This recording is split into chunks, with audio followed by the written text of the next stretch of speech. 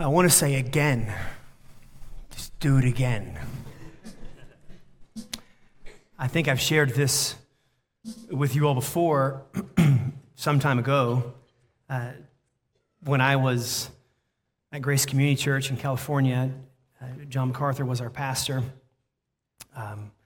Didn't know him personally, by the way, just to be clear. We didn't have coffee, once a week or anything like that. That's right.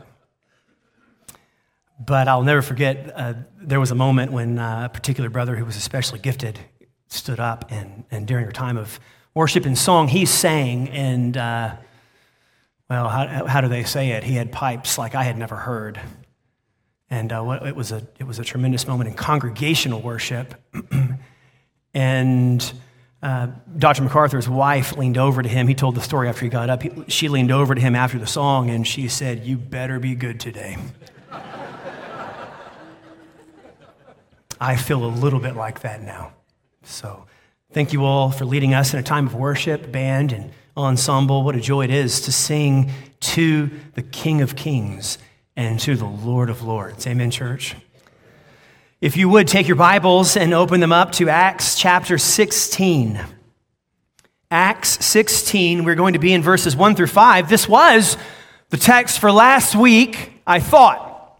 If you come to this church on a regular basis and you were here last Lord's Day, Pastor Rick Bertu stepped in the last minute, and he preached a sermon for us last Lord's Day. My voice just would not hold up. I woke up Sunday morning, and it wasn't there. And so I worked on it with hot tea and prayer, and the Lord was clear as he could be. You're not preaching this morning. He didn't say it. Circumstances did. And so the Lord was gracious through Pastor Rick to bring his word to his people last Lord's Day. I feel so much better. Many have asked me that question. I feel so much better. My voice is back for the most part. Although at some point I may sip on water, I have not preached a full sermon. I have spoken since last Lord's Day, but not preached a full sermon since a couple of weeks ago. And so hopefully by God's grace, my voice will endure.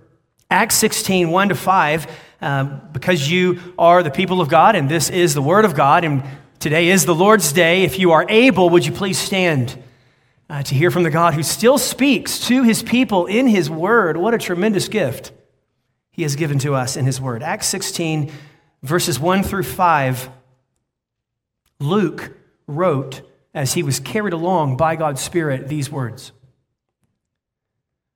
Paul came also to Derbe and to Lystra. A disciple was there named Timothy, the son of a Jewish woman who was a believer, but his father was a Greek.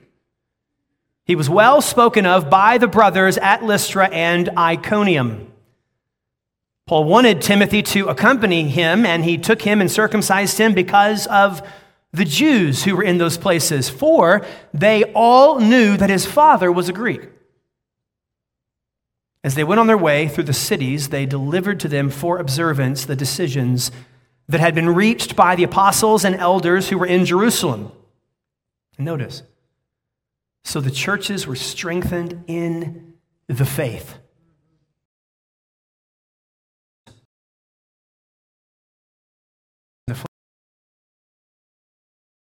Forever, church. You may be seated. The longer I am in pastoral ministry, the more I discover the impact older and wiser men have had on my life. Positive impact, that is.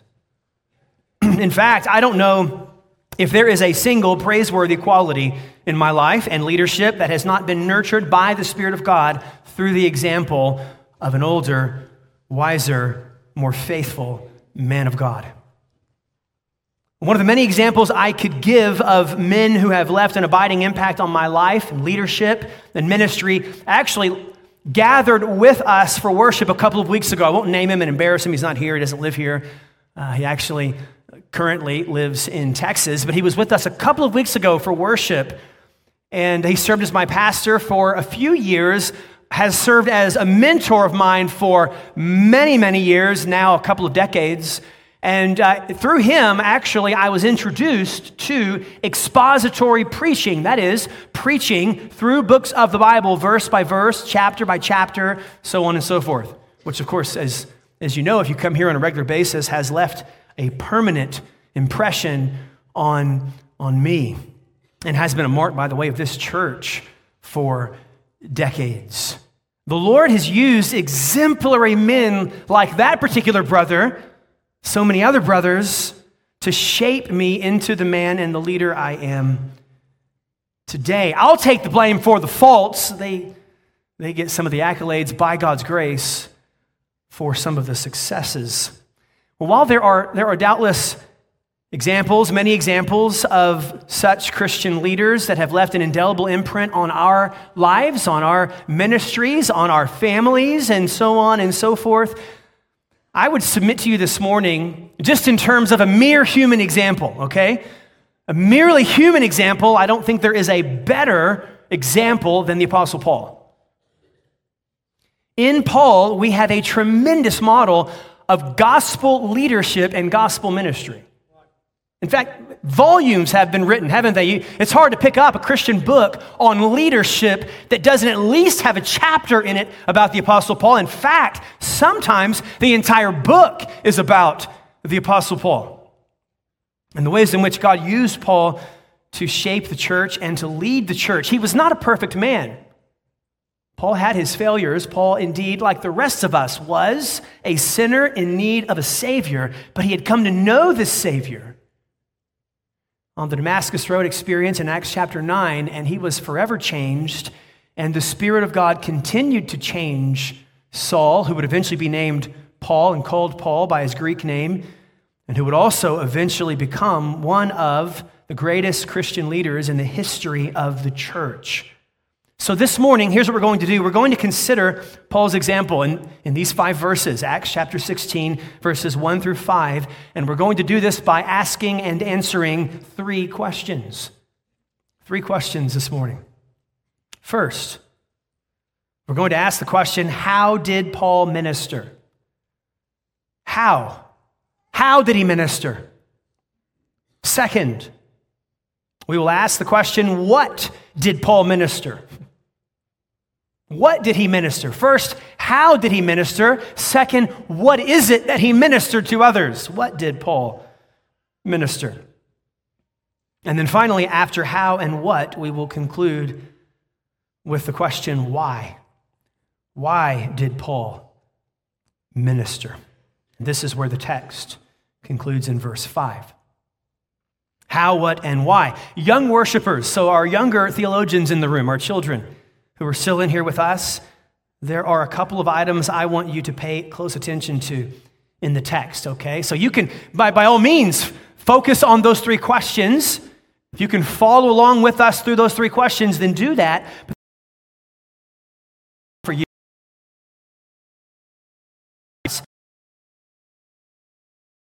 parents, please use these. And I say this from time to time. I'll continue to say it probably as a dad. It's near and dear to my heart.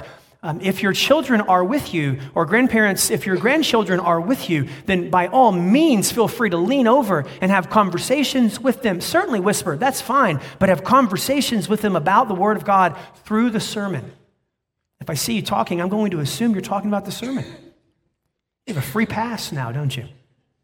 Here are the 2 items I want you to look for, younger worshipers. First, I want you to look for this in the text. Who joins Paul in ministry in this text? It's someone that's pretty significant. I'll give you a hint. A couple books of the New Testament are named after him. Who joins Paul in ministry in this text? And then second, because of Paul's faithfulness, what happens to the churches in verse 5? So because of Paul's faithfulness, something happens to the churches in verse 5. What is it? So both of these are right in the text as we march through these, younger worshipers. You can jot those down. And by the way, if you get these answered, or if you don't, come see me afterward. I'd love to hear your answers. And if I didn't answer them well, I'd love for you to ask me. And we can talk about these together. Okay? Well, let's begin with our first broader question. How did Paul minister? And I'm going to give you the answer first, and then we're going to see it through in the text. Okay? So here's the answer to the first question. How? How did Paul minister? By accommodating for the gospel. That's the first part. by accommodating for the gospel. And the second part is this, while maintaining the purity of the gospel. That second part is just as important, by the way, and perhaps more so.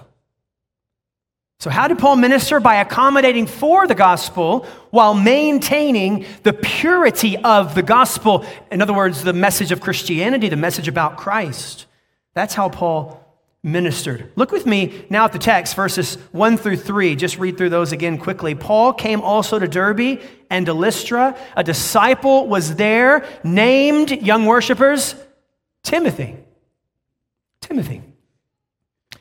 The son of a Jewish woman who was a believer, but his father was a Greek. He was well spoken of by the brothers at Lystra and Iconium. Now notice this, Paul wanted Timothy to accompany him, and he took him, and what did he do? He circumcised him. Because of the Jews who were in those places, for they all knew that his father was a Greek. Now, it's been just over a month since we've been in Acts, and so I feel obligated to give a little bit of context here, and this context really is going to come primarily from Acts 15. We are right in the middle. At this point in Acts chapter 16, we're right in the middle of what is often referred to as Paul's second missionary journey. You may have heard this language before. There are 3 missionary journeys recorded in the book of Acts the Apostle Paul participated in, okay? And we just finished the first one if you're walking through with us in Acts. Paul and Barnabas were on the first one. Now Paul and Barnabas have gone separate ways. And now Paul is on his second missionary journey. He's taken along with him Silas. Timothy is now going to join him. But in the last chapter, Acts 15, which tells the story of what happens in between Paul's first missionary journey and his second missionary journey, Luke recorded a dispute that originated in Paul's home church, the church in Antioch.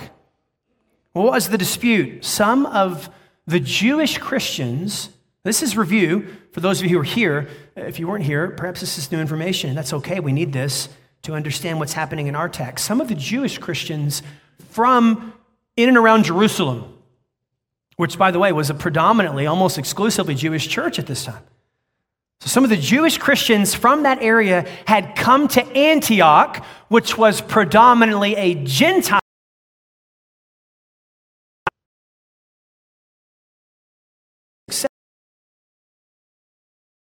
The gospel.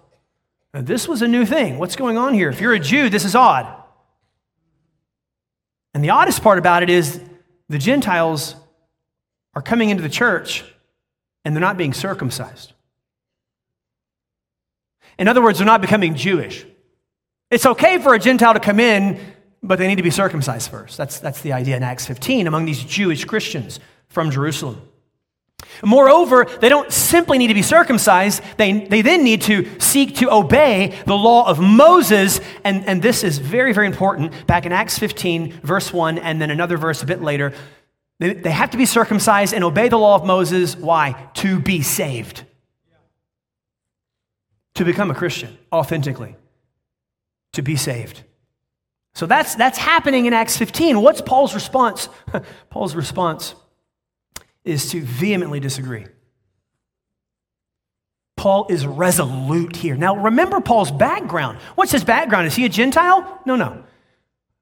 Paul is as a Jew could be, right? Trained as a Pharisee. And Paul, of course, resolutely opposes this teaching that Gentile Christians have to be circumcised and obey the law of Moses in order to be saved.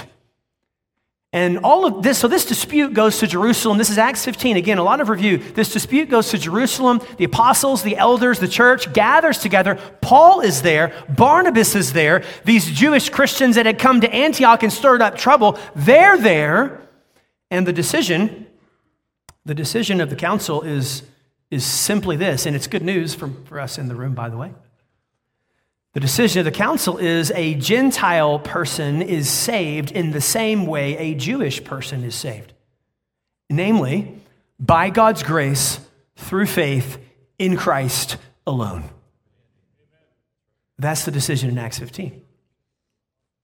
So this is all about preserving the gospel message of Christianity.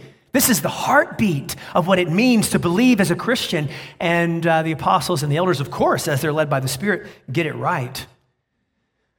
Well, now what happens is that decision by the Council of Jerusalem, big deal, big deal. Now that decision is being distributed by Paul on his second missionary journey to all the churches, and by others who are, of course, going on mission. We don't have all of the details of all the brothers and sisters who are traveling around preaching Christ and establishing local churches and building up those local churches. But that decision is being distributed to everyone. So that's a bit of background for us. Now it brings us to our text where we're told that on the second missionary journey, Paul and Silas came to Derbe and Lystra. Now we're introduced to a new man, and that's Timothy. And Timothy's mother, now keep all that in your mind, okay? Keep Acts 15 in your mind. A Gentile does not have to be circumcised and seek to obey the law of Moses to be saved. No, no. Just like Jewish people, the Gentile is saved by God's grace through faith in Christ alone. Christ is enough. Now there is a person who's half Jewish, Timothy. His mom is a Jew. We find out later in 2 Timothy, by the way. And her name was Eunice. Paul commends her for her faith to Timothy. The same faith that dwelt in Eunice dwells in you.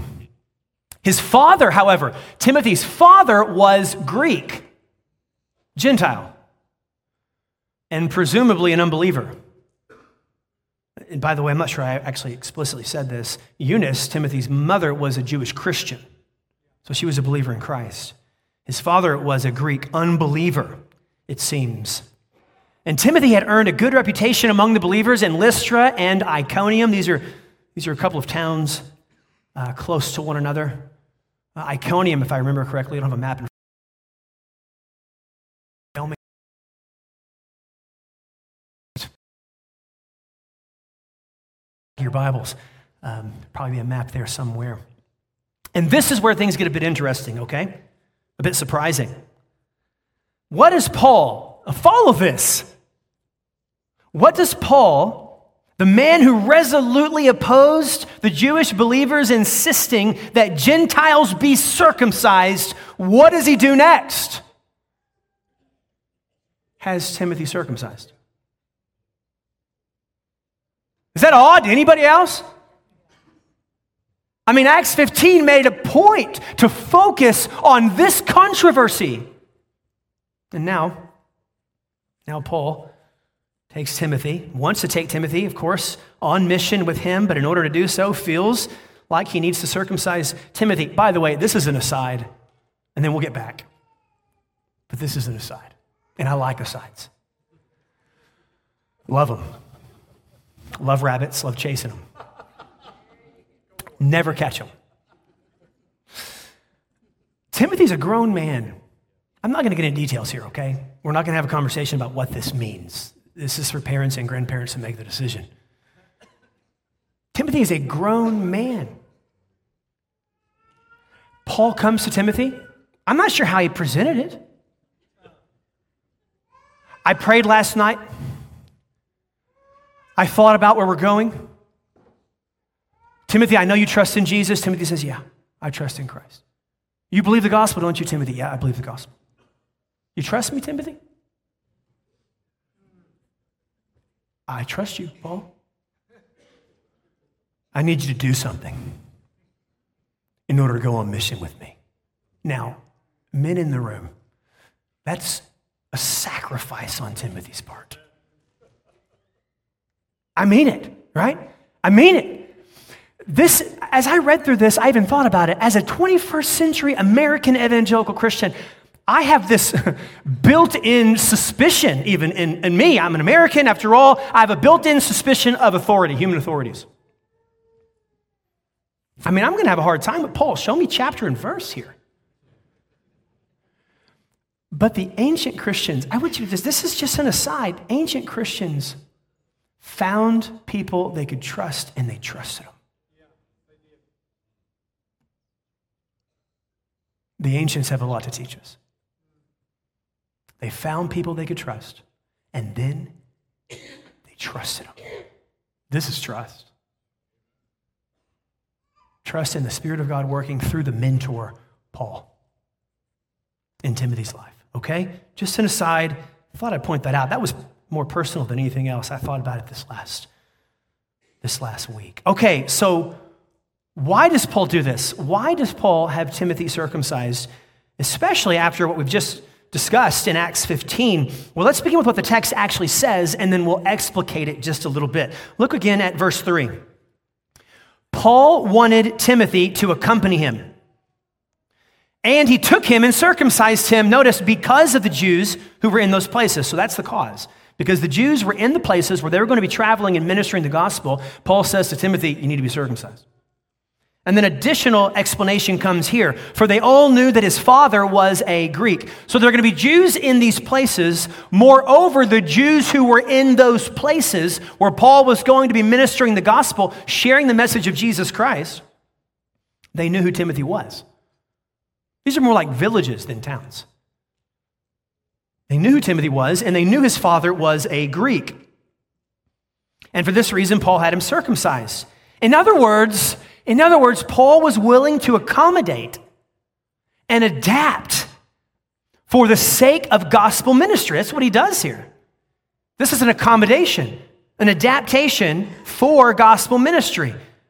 In our text, Paul embraced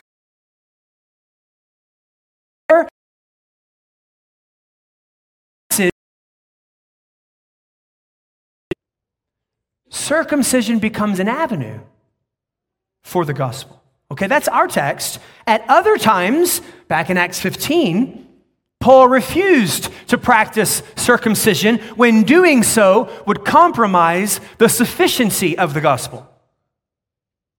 So don't miss that. If circumcision serves as an avenue for gospel sharing, Paul circumcises.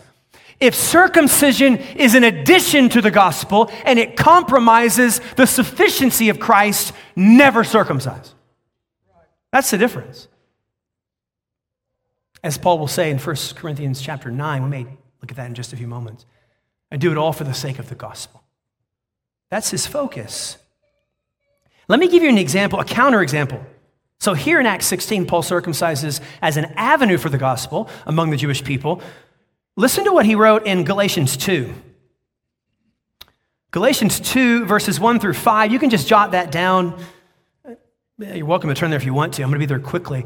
Then after 14 years, a lot of things are happening. Paul's recalling what's taken place. This is after his conversion. After 14 years, I went up again to Jerusalem with Barnabas, taking Titus along with me. So note, this incident that he's recalling in Galatians 2 happened before where we are in Acts 16.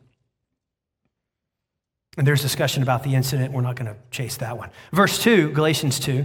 I went up because of a revelation and set before them, though privately, before those who seemed influential, I set before them the gospel that I proclaim among the Gentiles in order to make sure that I was not running or had not run in vain. In other words, I presented to them the message that I was preaching to ensure that the message I was preaching was the same message they were preaching. Verse 3, Galatians 2, but even Titus, who was with me, was not forced to be circumcised. And then Paul says, although he was a Greek. So Titus is not Jewish, not even half Jewish. Titus is Greek. He's Gentile. And then he gets firmer, verse 4, yet because of false brothers secretly brought in who slipped in to spy out our freedom that we have in Christ Jesus so that they might bring us into slavery. Here he's probably alluding to those Jewish Christians from Jerusalem and perhaps even others who insisted that everyone, including Gentiles, be circumcised and obey the law of Moses in order to be saved. And then he says this, to them, we did not yield in submission even for a moment. Why? So that the truth of the gospel might be preserved for you. Paul saw a difference here. There was a difference between the incident that we just read about in Galatians 2, where Paul refused to circumcise Titus. He would not circumcise Titus. And then the circumstances and the response of Paul in our text, Acts 16, where he actually does circumcise Timothy. What are those differences? Well, one of the differences I just mentioned, Titus was a Greek through and through. Timothy was half Jewish. Some even argue, by the way, some argue that Timothy would have been considered Jewish by the Jewish people because his mother was Jewish. And we do have later Jewish documents that demonstrate that Jewish lineage is predominantly through the mother. But those are later. We don't know. He's at least a half Jew, considered a half Jew. Perhaps he's considered Jewish because his mom is Jewish. But Titus, no, Titus is Greek. But there is another important difference. And I've mentioned it a moment ago. I'm going to highlight it now. Paul has Timothy circumcised, and we'll just use this language, as an avenue for the gospel. Okay? He's maintaining the purity of the gospel. Circumcising Timothy is just as an avenue for gospel ministry among unbelieving Jewish people. The Jewish Christians who insisted that they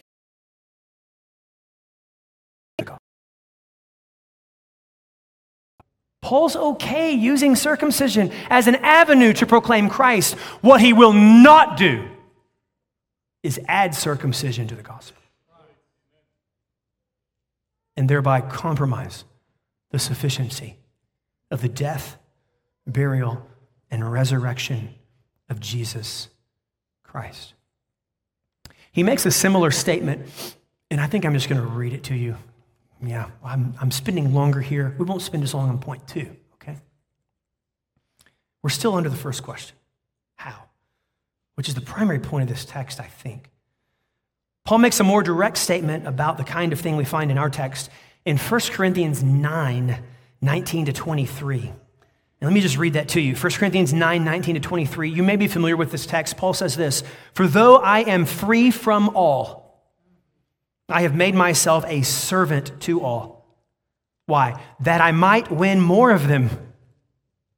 To the Jews I became as a Jew." Now listen to that. "To the Jews I became as a Jew in order to win Jews. To those under the law I became as one under the law, though not being myself under the law, that I might win those under the law. To those outside the law, I became as one outside the law, not being outside the law of God, but under the law of Christ, that I might win those outside of the law." He's accommodating, he's adapting for the gospel, for gospel ministry. "To the weak, I became weak, that I might win the weak. I have become all things to all people, that by all means I might save some."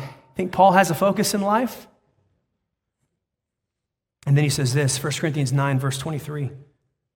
"I do it all for the sake of the gospel, that I may share with them in its blessings." That's Paul's focus. He viewed all of life as an avenue through which Christ might more effectively be proclaimed to others, so that more and more people might come to know Jesus Christ and treasure Christ and worship Christ. That's the purpose. So let's do this as we're about to transition to our second question. Let's highlight this reality that may prove helpful for you. It is for me. Reaching out to people with the gospel is not so much an added activity to our lives. Reaching out to people with the gospel is not so much an added activity to our lives, as much as it is being more intentional about the already existing activities and relationships we have. Now, reaching out to people with the gospel does indeed mean proclaiming Christ. Look, you've got to say the gospel. You've got to preach the gospel, proclaim the gospel at some point or another. But what Paul is saying in 1 Corinthians 9 and what he's modeling in Acts 16 is the Jewish heritage can be employed as an avenue through which Christ is proclaimed to others. And then when he's around non-Jewish people, the Gentile heritage can be used as an avenue through which Christ is proclaimed to others. You see that? I'll give you some examples. Some of you parents in the room, This is an already existing relationship for you. You have children. And yes, one of your jobs as a parent is, especially, as they're young and toddling around, is to kind of play this game, right? You do some of this. And you want to keep them safe. And you want to protect their physical well-being. These kinds of things. But parent, let me tell you, you have actually a more significant eternal stewardship than that. And that is to use your parenting as an avenue to share Christ with your children.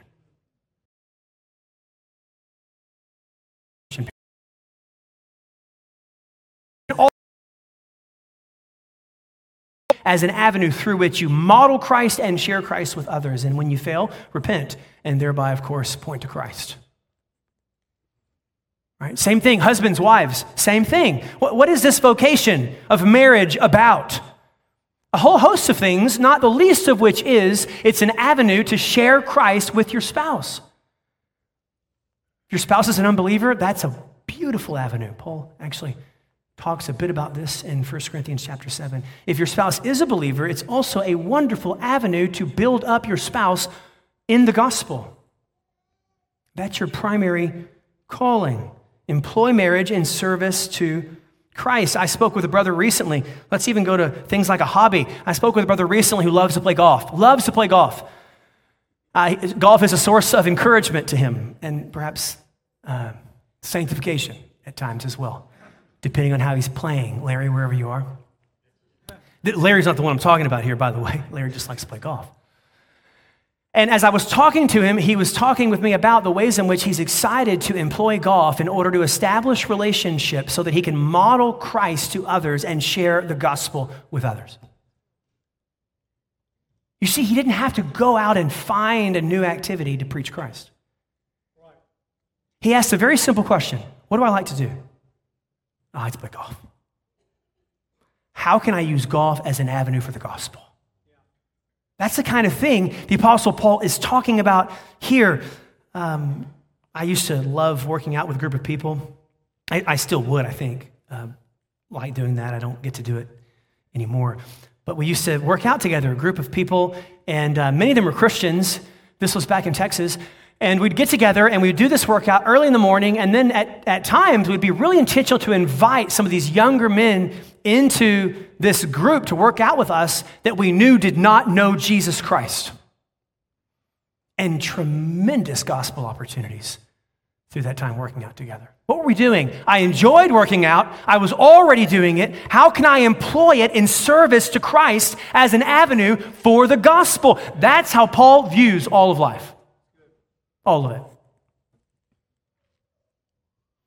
So in summary, let's move on to our next question. In summary, how did Paul minister? By accommodating for the gospel, of course, while maintaining the purity of the gospel. He wouldn't add to the gospel. And if he sensed it was about adding to the gospel, he would resist it resolutely. Second question, what did Paul minister? Here we will be brief, okay? What did Paul minister? Look down at verse 4 with me, if you would. So that was really the bulk of the text. Verse 4 now, as they went on their way through the cities, they delivered to them for observance the decisions that had been reached by the apostles and elders who were in Jerusalem. So Paul, remember this, Paul, Silas, and now Timothy, they're visiting various churches in these areas, and they are delivering to these churches the decision that had been reached by the apostles and the elders in Jerusalem. Now, what was this decision? This is what we started the sermon with, Acts 15. The decision was very simple. Jewish person or Gentile person, it doesn't matter. Human being, a human enters a right relationship with God by God's grace through faith in Christ alone. So what did Paul minister? It really is just the gospel. Paul ministered the message of Christ. Or you could even jot down here, he ministered the message that sinners enter a right relationship with God by grace through faith in Christ. That's what he ministered. Friends, just take note here, and this happens time and time again as we walk through the text, the gospel services as what is central to who we are as followers of Christ. Take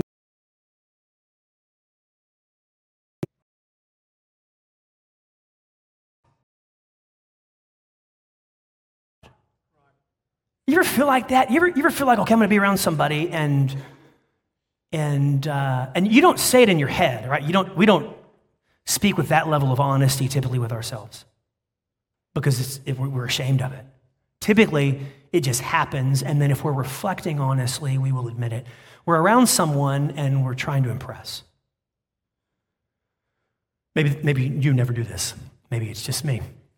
We're around someone and we're trying to impress them, and then we reflect on it, and we really were acting like someone we aren't. And we were trying to be someone or become someone we aren't so that we're accepted by them. Now, you young people in the room, young men and women, teenagers, I think if you're honest with yourself, you understand this as well. But guess what? Everyone else in the room does too. Trying to become something we're not in order to be received by someone. It's the opposite of the gospel. That's not what happens with Christianity. You see, the good news of Christianity is that while we were still sinners, Christ died for us. The good news of the gospel, the good news of the message of Christianity is that you do not have to become something you are not this morning. Christ is what you need. He is sufficient. He became what you could not become in becoming human in perfect obedience to the Father, in dying on the cross in your place and for your sins, and being buried and rising from the dead in glorious power on the third day. And now, even this morning, he offers you life and freedom and joy and fulfillment in him and a right relationship with the Father. And the call for you is simply this: embrace Christ in faith. Surrender to Christ. Treasure Christ. Everything you need is in Christ. And then, okay, it gets a little bit better. A little bit better. I think it's a lot better. I don't have to become something. You don't have to become something you're not in order to enter a right relationship with God. We're brought into a right relationship with God because of who Jesus is and because of what God the Son became in the incarnation for us. And then when he brings us into a right relationship with him, then we actually do begin to experience authentic change and the kind of change we need. We're forever changed and being changed by God's grace. That's the good news of the gospel. The things that I once loved, I'm beginning to hate. And I knew I needed to hate them. I knew this was wrong, and yet I wanted it. I'm beginning to not want it. The day is coming when Jesus returns when we won't want it. And we'll only ever want what pleases God. We'll always. This is wonderful. When Jesus comes back, we will spend eternity doing everything we want to do.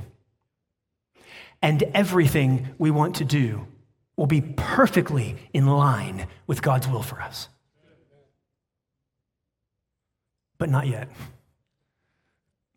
Even as Christians, we experience tension, but it's happening. It's happening. So friends, if you're here this morning, perhaps you thought, if I go to church enough, if I attend enough studies, Bible studies, or whatever, if I pray enough, if I stop doing these things and I start doing these things, maybe then I'll be enough. Maybe God will accept me. It's not the Christ.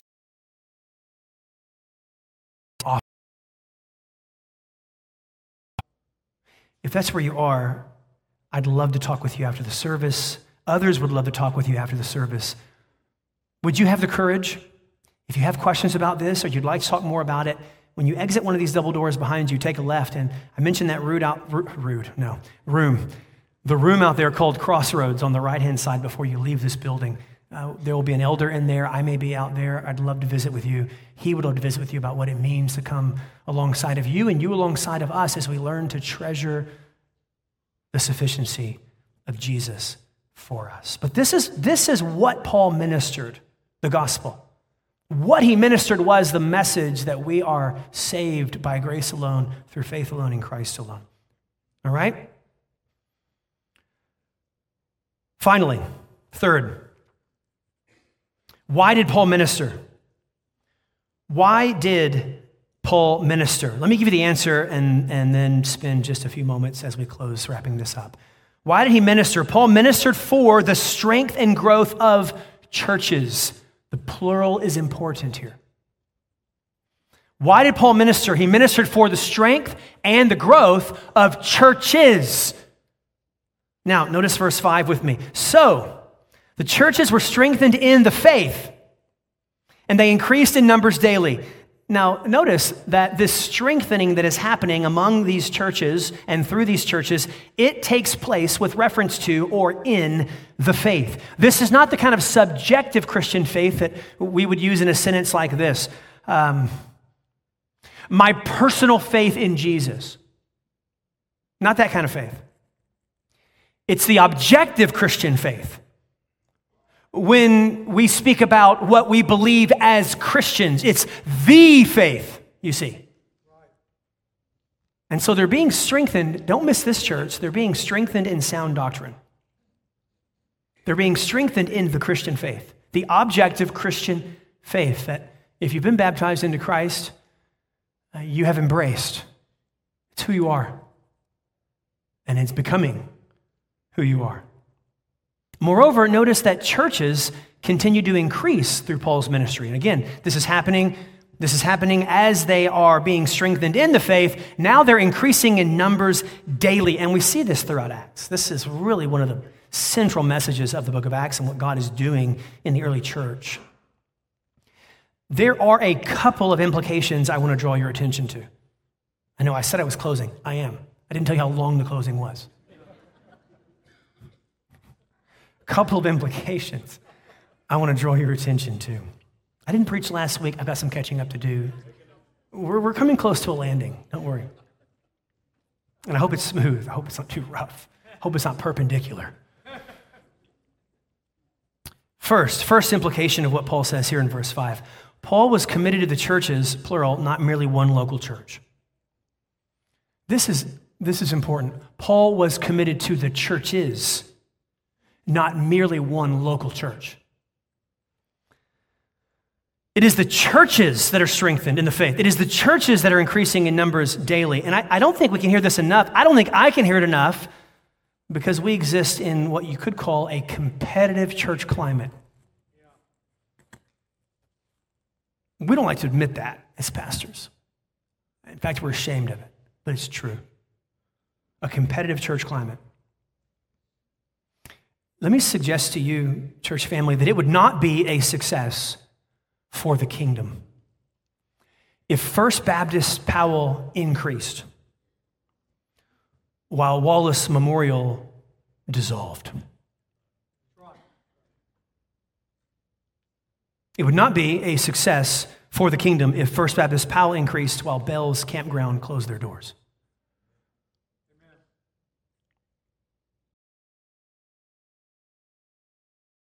Yes.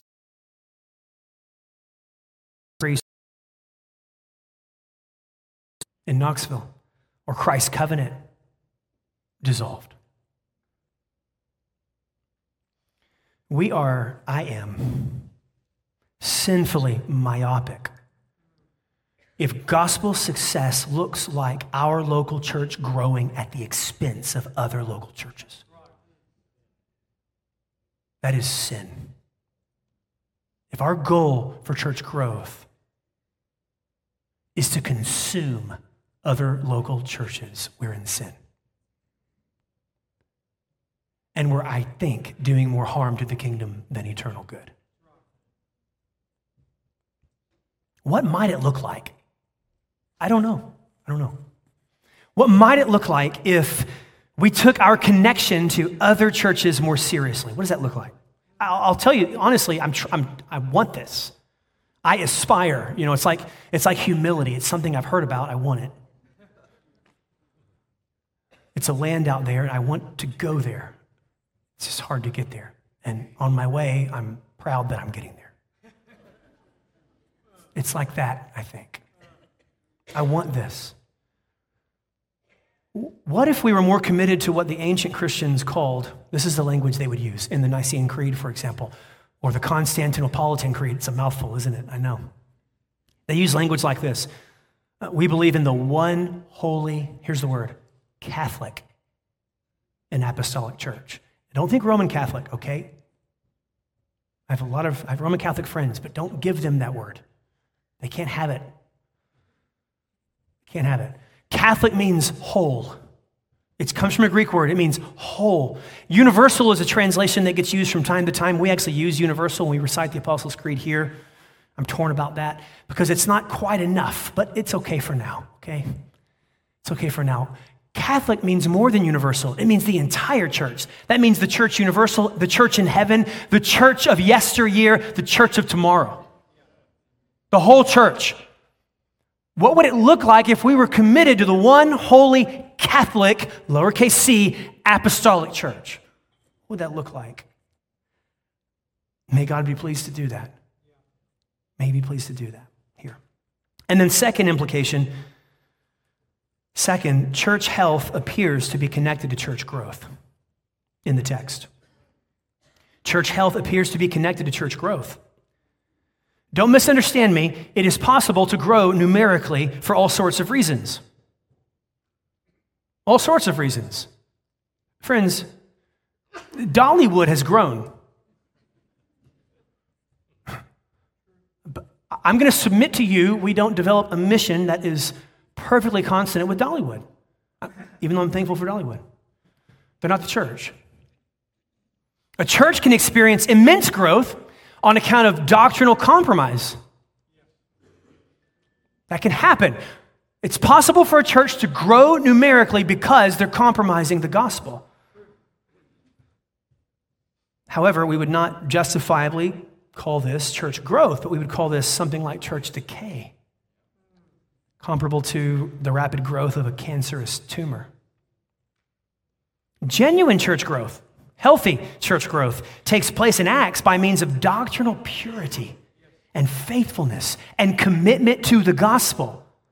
That's how church growth takes place. This is the case in verse 5, where the church is strengthened in the faith, that is, in the beliefs and practices of Christianity, and experiences increase in numbers as a result. May God give us grace to be that kind of a church.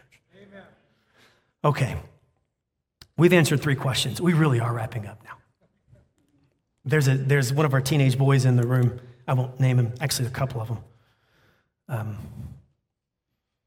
They're twins. Now you can find them, okay?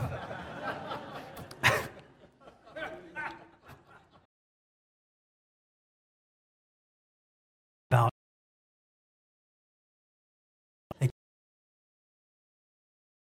times today. And they're right. We've answered 3 questions from Acts 16. How did Paul minister?